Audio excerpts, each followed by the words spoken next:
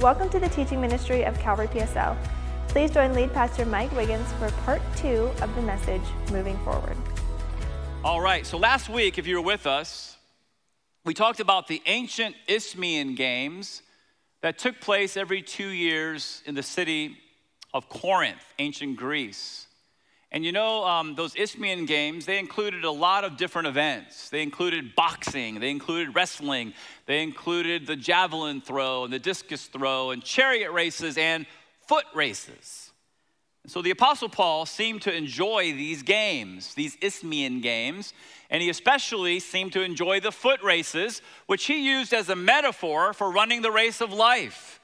And so I don't want anybody to misunderstand. Salvation is absolutely a free gift. As you've heard me say, I think now over 1,000 times, we're saved by grace alone, right? Through faith alone, in Christ alone. But after we're saved, the Lord wants us to run hard for Him and for His will and for His kingdom. I want you to look again at what Paul wrote to the Corinthians. Their city hosted these Isthmian Games. But he said, do you not know that in a race, all the runners run, but only one gets the prize? And so run, Christian, in such a way as to get the prize. Everyone who competes in the games, the ancient Isthmian Games, goes into strict training. They do it to get a crown that will not last. But we, Christians, we do it to get a crown that's going to last forever. So Paul said that the ancient athletes, they ran for this perishable crown, this pine wreath that they gave them. But we as Christians, we run for an eternal crown, a crown that's gonna last forever. A crown, can you imagine how it's gonna be someday when we see Jesus? A crown that we're gonna be able to cast at His feet because He's worthy of all of our glory, honor, and praise. That's gonna be a beautiful day. And so what do I mean when I speak of running hard for Christ? In the context of our local church, what I mean is that we got to stay on mission. Okay, so by way of review, what's our mission? Our mission is we exist to help people of all ages become lifelong followers of Christ. That's why my wife and I and our 3 daughters loaded up the truck and moved to Port St. Lucie 16 and a half years ago. This is what this church is all about. We exist to help people of all ages become disciples, lifelong followers of Christ. If Calvary's your church home, I want to encourage you to memorize that statement. So when someone asks you, what's your church all about? Because, you know, churches have lots of agendas. Okay, what's your church all about? You can just say that and say it with conviction.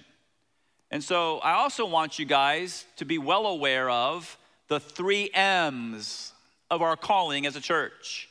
Okay, so by way of quick review, what's the first M? It's our mission. It's to fulfill the Great Commission. It's not a great suggestion, right? It's a commission from the risen Lord Jesus Christ. He said, go, therefore, and make disciples of all the nations. All right, what's a disciple? It's a lifelong follower of Christ, okay? And so Christ in this age of grace, this dispensation of grace, church age, whatever you want to call it, from Pentecost to the rapture, Christ has chosen the church to be the primary vehicle through which disciples are made. This is what our agenda should be all about. This is what should drive us. This is what we should be focused on. So many people are focused on so many different things. Well, this is what the Lord wants us to be focused on right there. He said it.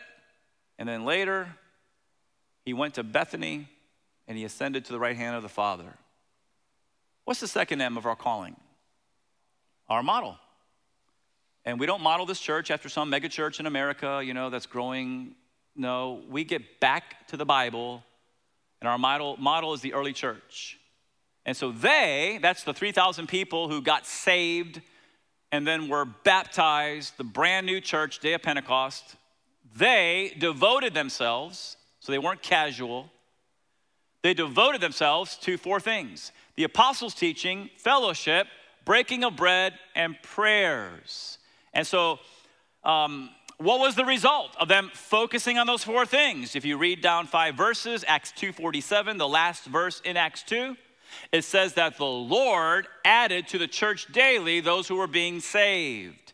And so if a church wants the Lord to be part of that church, if a church wants to grow numerically and spiritually, that church should focus on the same things that the early church focused on. What is the third and last M of our calling as a church? Well, it's our message.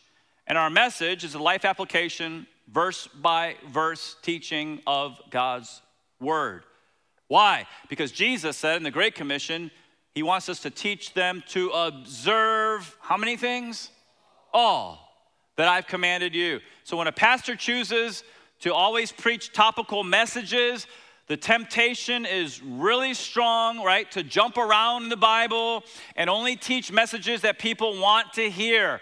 But when a pastor chooses to share expository messages, as that pastor goes verse by verse through books of the Bible, he can't skip anything. And so he has to, along with his congregation, as he feeds the flock of God, the Word of God, he has to teach all that the Lord has commanded. And so our mission, follow the Great Commission. Our model, early church. Our message, life application, verse by verse teaching of God's word. That was last week. This week, we're going to talk about how vital it is that a church has a core team in order to keep that church moving forward. And so a tool that a lot of churches have used for a lot of years to understand the relationship that people have with the local church, it's called the concentric circles. And those of you who've taken Discover Calvary, you've seen this. But every church has these groups of people in relationship to it. Every church has a community. Every church has a crowd. Every church has a congregation. Every church has a core. All right, and so in terms of our local church, our community is the Treasure Coast of Florida. I don't know about you, but I love where God has called me to serve him for the rest of my life. And I don't know about you, but I cannot wait. November 1st, usually until May 1st, it's absolute weather-wise paradise right here where we live. So thank God for where we live. But there's a lot of people on the Treasure Coast. And as I said in my prayer, God so loved the world that he gave his one and only son, that whoever, can you guys say the word whoever? Whoever believes in Jesus won't perish. There is a heaven, there is a hell. We got to get serious about having an eternal perspective. Everybody that you and I meet is going to heaven or hell. And so God loves them. He's not willing that anybody should perish, as Peter said in 2 Peter 3:9. And so God so loved the world, he gave his one and only son, that whoever believes in Jesus will not perish but have everlasting life. So that's our community. We got to be community focused. It's why we're here. And then you have the crowd. Notice how my voice just dropped. I got to be careful here. All right, so the crowd. The crowd are the people who call Calvary PSL their church home. But they're not committed to our mission. I call them Creaster Christians. And I use the word Christians very lightly. Creaster, in other words, they come here on Christmas and Easter. And that's it. It's the only time you ever see them. Christmas and Easter. And then if they get inspired, they might come once a month, unless it's raining. And then, we can't get out in that weather, man. You might get a cold. Or, if it's a beautiful day on Sunday, they're at the beach. That's the crowd. And so the crowd, every church has a crowd. Every pastor is discouraged by the crowd. Then you have the congregation. The congregation are those who are committed to regular church attendance. Well, praise the Lord. Hebrews 10:25 says, don't forsake the assembling of yourselves together. And so they're committed to that, but they're not really involved yet. So they're spectators, not participants. They're in the stands, but they're not running hard for the Lord on the track. And so I have so much hope for the congregation, right? They're going to become, at some point, the Lord's going to speak to their hearts. They're just going to make the decision, and they're going to get involved in the core. What's the core team? The core team are those who are committed. They're devoted. They're passionate. They're the ones the Lord uses to keep the church moving forward. It's the group of people, ladies and gentlemen, this weekend that made it possible for us to have 4 weekend services during COVID-19. This is our staff. This is obviously our amazing, wonderful, incredible volunteer ministry partners. And we thank God for those people. Our core team not only believes in our mission, model, and message, they put that belief into practice by connecting and growing and investing here at Calvary. In terms of our church, our core team has a faith that works. And my wife and I know I speak for a lot of people on our team, we're so grateful for those of you who are on the core team. And so, yes, we should thank God for them. Thank you, thank you, thank you, thank you, thank you. I don't say it enough. And so, who's the core? Well, they're connecting, and they're growing, and they're investing. What does it mean to invest? It means to invest your time and resources by joining a Calvary Serve team. So we have lots of these teams all over the church. And if you want to get on a team, you say, yeah, this is my church home. Just go to our website, click on Next Steps, and join a team. And then these people, they're impacting the world locally. Okay, so the Treasure Coast, that means they're in a group and they're serving the community through their group.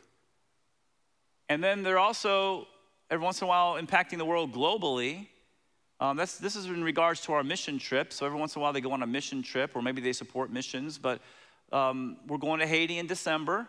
We haven't been going on a lot of mission trips because of COVID. We haven't gone on any mission trips for a while. But we are going in December. I'll be doing a pastor's conference. We have room. We would love to have you come with us. And so you can get on that DC-3, I think it is, that was built during World War II. And you can fly with us to Haiti. It's going to be exciting. And look at the last line. They financially partner with the church. Now, when we talk about a financial partnership with the church, we're talking about biblical stewardship. And biblical stewardship is built on the foundation of 2 statements right here. All right, so we're going to look at these 2 statements. Number 1, this is where it all starts. God is the owner of all things. And then number 2, we are stewards or managers of his resources, and one day we're going to give an account. All right, so God is the owner of all things. David said in Psalm 24, verse 1, the earth is the Lord's, and the fullness thereof, the world and those who dwell therein. And so guess what? God owns it all. And if God's the owner, that means we're not. Now, when it comes to finances, and by the way, there's a reason why the great reformer Martin Luther said that a person's pocketbook is the last thing to get sanctified. There's just something about money, right? We just like, oh no, here we go. It's all about the money, right? But when it comes to finances, so many Christians, they just have this mentality that it's my money. I worked for it. I earned it. And so here's my challenge. Who gave you the ability to go to work? Who gave you the feet to walk into your workplace? Who gave you the eyes to look at your computer screen and the fingers to type out whatever you need to type out for your boss? Who gave you a brain to solve problems? Who gave you a heart that keeps beating? On the count of 3, can we all say the Lord and give him praise? 1, 2, 3. The Lord. Thank God. Every good and perfect gift comes from above. We got to have attitudes of gratitude. And by the way, when your heart stops beating, you're not going to be able to take that money that you made at work or the possessions that you bought with your money into eternity. In other words, this will never happen to you or to me. It's not going to happen. I don't know where that came from, but. All right, and so Here's what I know about that picture right there. That U-Haul may follow that guy's dead body to the graveyard, but there's no way that U-Haul is gonna follow that guy's soul into heaven or hell. Why? Because you can't take it with you. So let's just hold on to it lightly. Let's realize we're not owners, that we're stewards, we're managers of everything that God gives. Job said, naked I came from my mother's womb, naked I will return. The Lord gave, the Lord takes away. Blessed be the name of the Lord.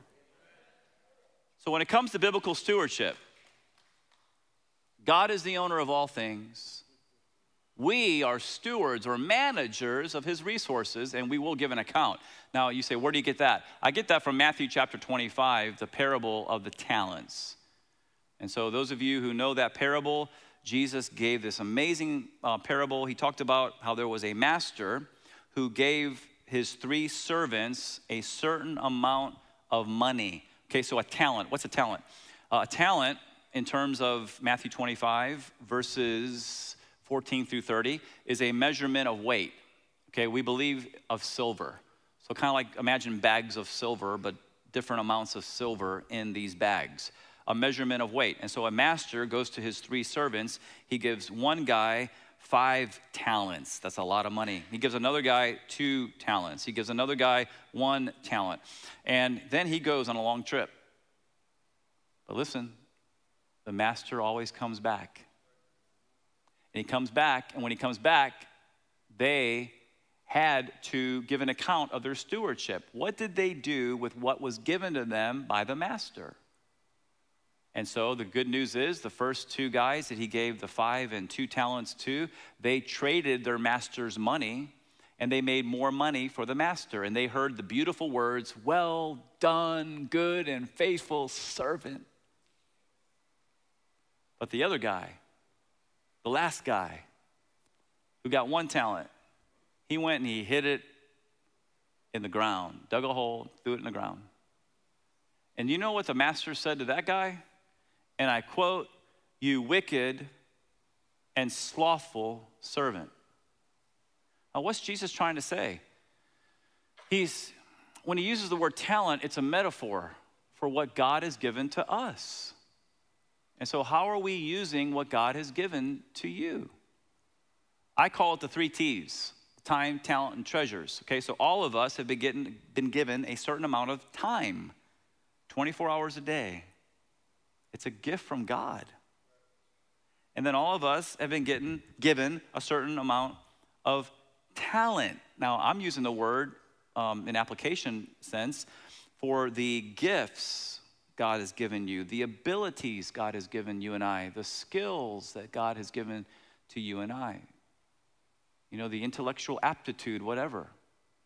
Time, talents, and then treasure. God has given all of us a certain amount of resources.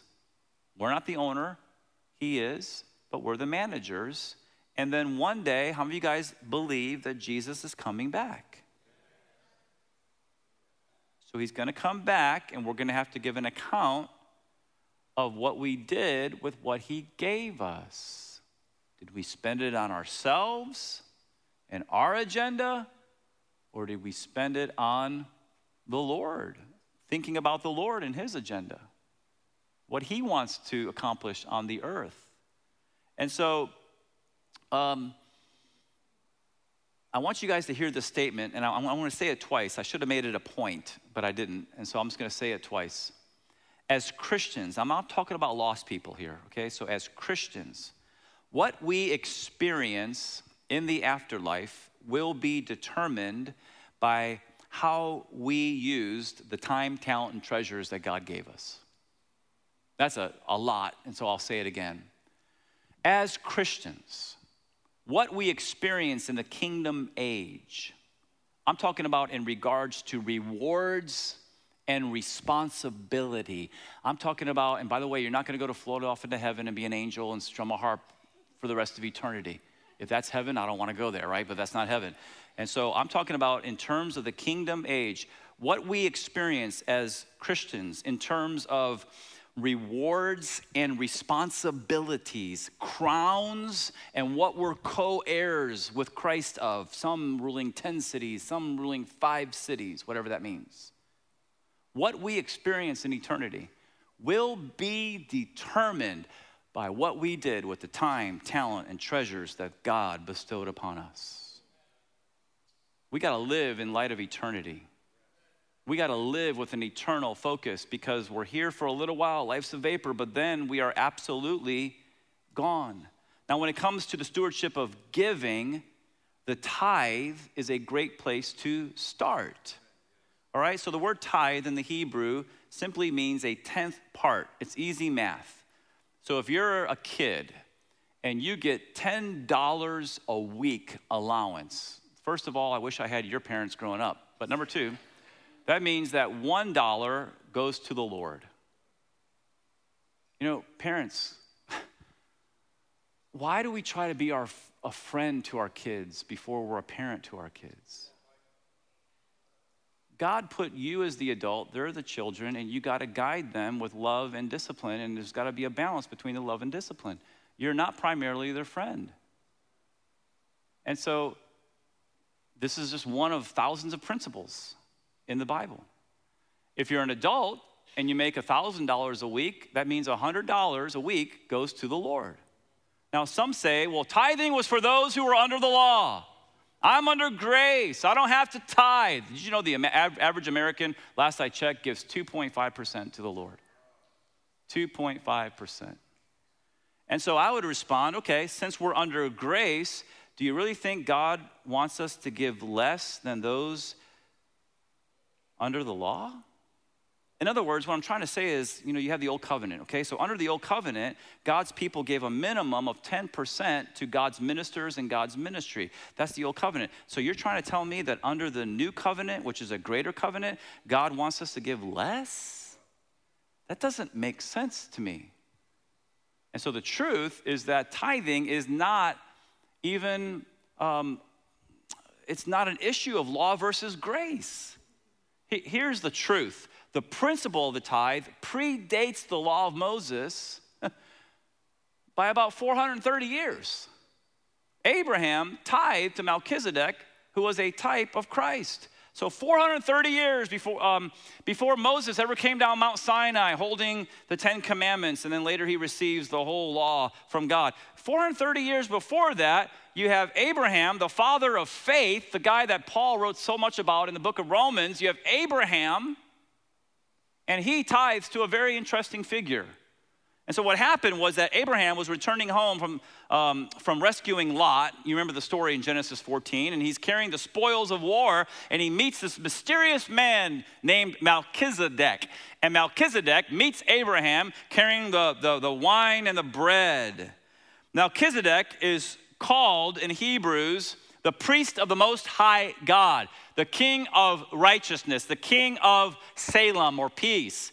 And concerning Melchizedek, the Bible says this, so interesting. Without father, without mother, without genealogy, having neither beginning of days nor end of life, but, and I want you to read what's underlined, please, go ahead. Melchizedek, made like the Son of God, remains a priest continually. Now, scholars debate about Melchizedek's identity. Some say that he was an Old Testament type of Christ. Other people say, no, he was an actual Christophany, an Old Testament appearance of Christ. And so the debate goes on. I personally believe that he was a type of Christ. But no matter what you believe about Melchizedek, look at what Abraham gave him. And he, Abraham, gave him, Melchizedek, a tithe of all, a tithe of the spoils of war. And so 430 years before there ever was Moses or the law of God, Abraham, the father of faith, tithes to a man who's the type of Christ. That's just powerful to me because I see a principle. And by the way, you keep reading in Genesis and you see that Abraham's grandson Jacob makes a vow to tithe. So we see that tithing is before the law of Moses, and we see that it's during the law of Moses. Look at what God said through Malachi. Okay, so this is during the law. He said, bring all the tithes into the storehouse, that there may be food in my house, and try me. Okay, so test me now in this, says the Lord of hosts, if I will not open for you the windows of heaven and pour out for you such a blessing that there will not be room enough to receive it. And so maybe you've heard this before, but this is the only place in the Bible where God says, test me, try me. And somebody says, well, why? Why would God say that? Here's why. Because he wants to prove to you that he's real. He wants to prove to you that he's alive, that he really can intervene in your life, that he can change things if you'll honor him with your finances. And so some people say, I can't afford to tithe. You don't understand. And I would say with windows of heaven opening and blessings that are overflowing, you can't afford not to tithe. This is just, the way that the Lord works. And so I challenge you, put the Lord to the test. Start regularly giving him 10% of your income and see if he doesn't keep that promise in your life. So we see it before the law of Moses, during the law of Moses, and in keeping with that pattern, we see that Jesus endorsed tithing in the Gospels. Okay, and so I'm going to read it from the ESV first. Jesus says to the Pharisees, you tithe mint and dill and cumin, that's herbs, and have neglected the weightier matters of the law, justice, mercy, and faithfulness. These you ought to have done, tithing, without neglecting the others. Okay, so a more modern day, easier to be understood translation, New Living Translation.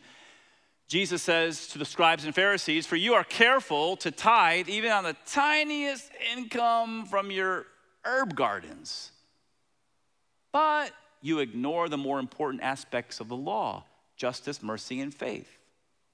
Now you should tithe. And there's the endorsement, by the way. And by the way, when Jesus says something, that settles it for me. There's no more debate. You should tithe, yes. But do not neglect the more important things.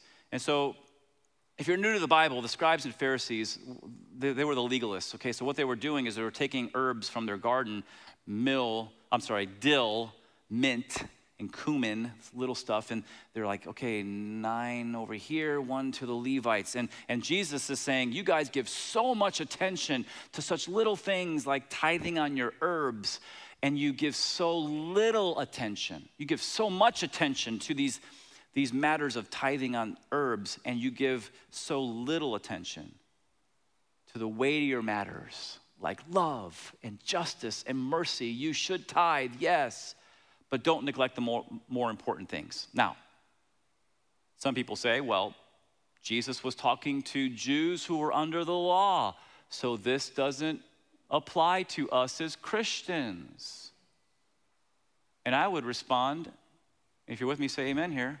Amen. Most of what Jesus said was to Jews under the law. Why are we fighting God in this? Most of what Jesus said in Matthew, Mark, Luke, and John was to Jews under the law. And so as Christians, are we supposed to just forget everything Jesus said because he said it to Jews under the law? Are we supposed to go to Matthew, Mark, Luke, and John and just rip out all the red letters and say that doesn't pertain to us?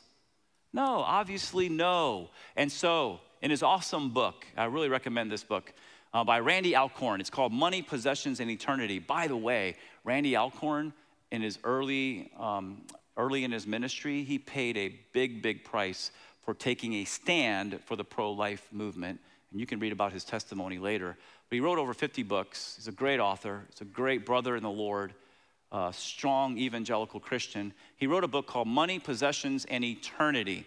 And in chapter 12, which is the chapter on tithing, he quotes the early church father Irenaeus. Irenaeus was a bishop of ancient Gaul, which is modern-day France, and he lived in the 2nd century. And so concerning Christians and tithing, this is what Irenaeus said.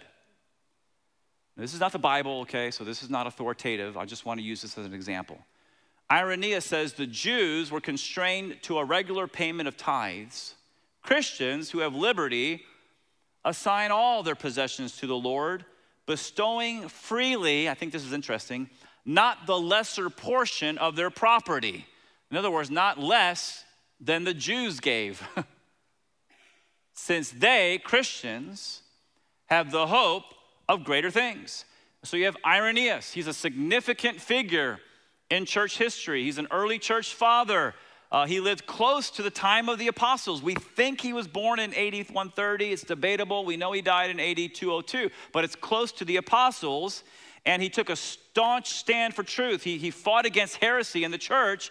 He said that Christians did not give less than the tithe.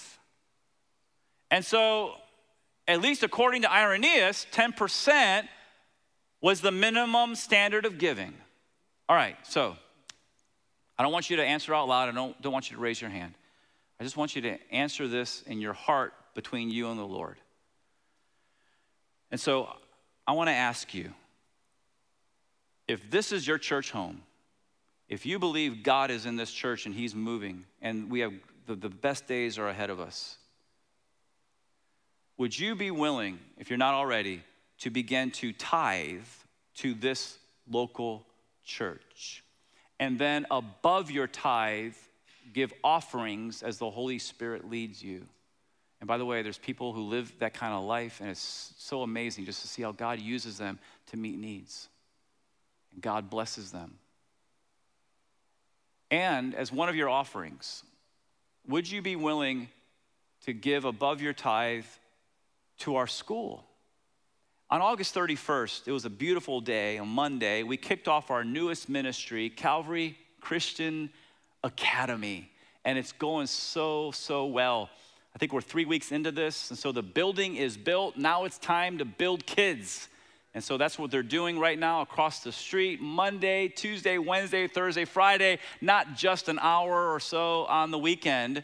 And so right now we have 100 students who are enrolled in our school, and we have 22 faculty and staff members, not including our armed security guard, Officer Fritz. We had Calvary Christian Academy a day 3 weeks ago, and the elders prayed over our faculty and staff. It was a wonderful thing. We revealed the mascot, which by the way is a panther, which happens to be my brother and I's mascot from our alma mater and from high school. Just didn't know if you knew that. There's my brother, the head of school. He shared a passionate message on Calvary Christian celebration weekend. And then there's a very generous couple in our church who donated this monument stone. And so this monument stone is right across the street underneath the flag.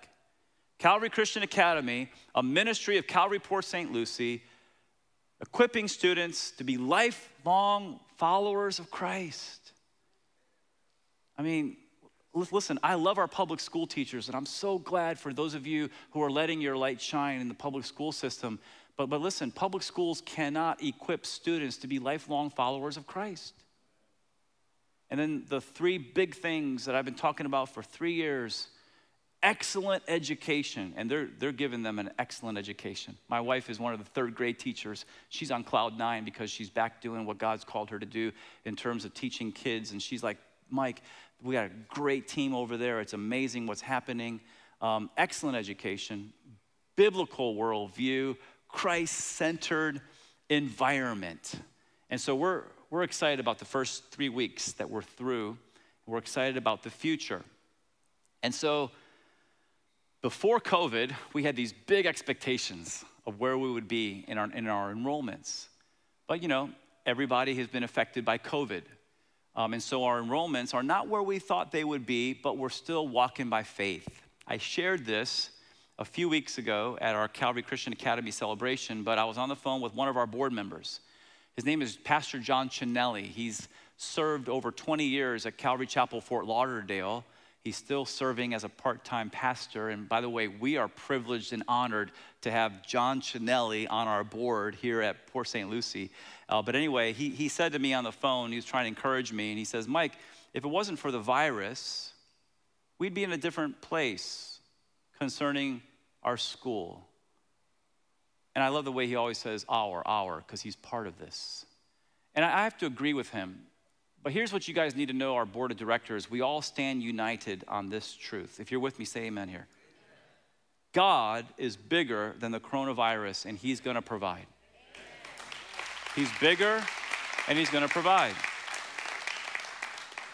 Now, obviously, God provides through the faithful giving of his people. He provides through people, who want to invest in his kingdom agenda. And so again, I want to ask you in your heart, would you make that commitment, if this is your church home, to begin to tithe here to this local church and give above the tithe to our school? Now, some of you guys can give a large donation to our school. That would be a big blessing. Others of you, you say, I can't, but possibly you could give a little bit above your tithe. There's no gift that's too small. If your answer is yes, you guys know what to do. You go to CalvaryPSL.com, you click on give, you go under fund, and you'll see the general fund, and then you'll see Calvary Christian Academy underneath that. Now, let me just say a couple more things.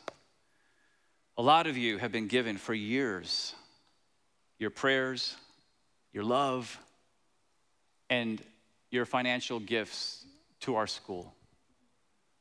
And you know who you are. But our students, they'd like to send a message your way. And so check out this for about a minute.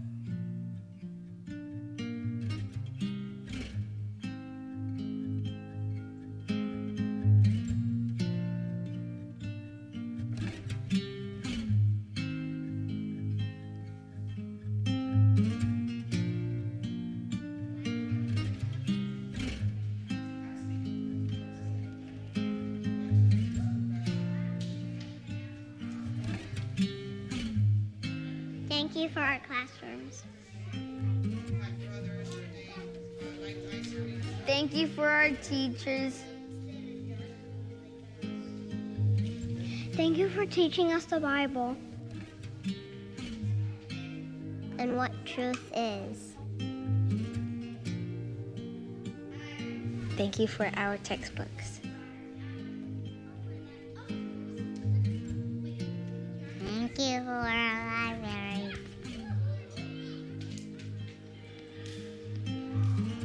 Thank you for our sport court. Thank you for our building.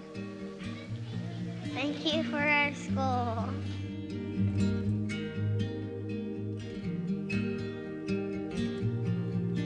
It's because of you guys. It's because of you guys that they're learning and they're growing. Yes, we can give it up to the Lord. So year one, 100 students, not what we thought, but praise the Lord, we've got the plane off the ground. And can you imagine, ladies and gentlemen, what it's going to be like in year 5, 10, year 40? I won't be here. I might come up, with a cane or something. Can you imagine what the Lord is going to do? And he does it when people are faithful to honor him with their financial resources.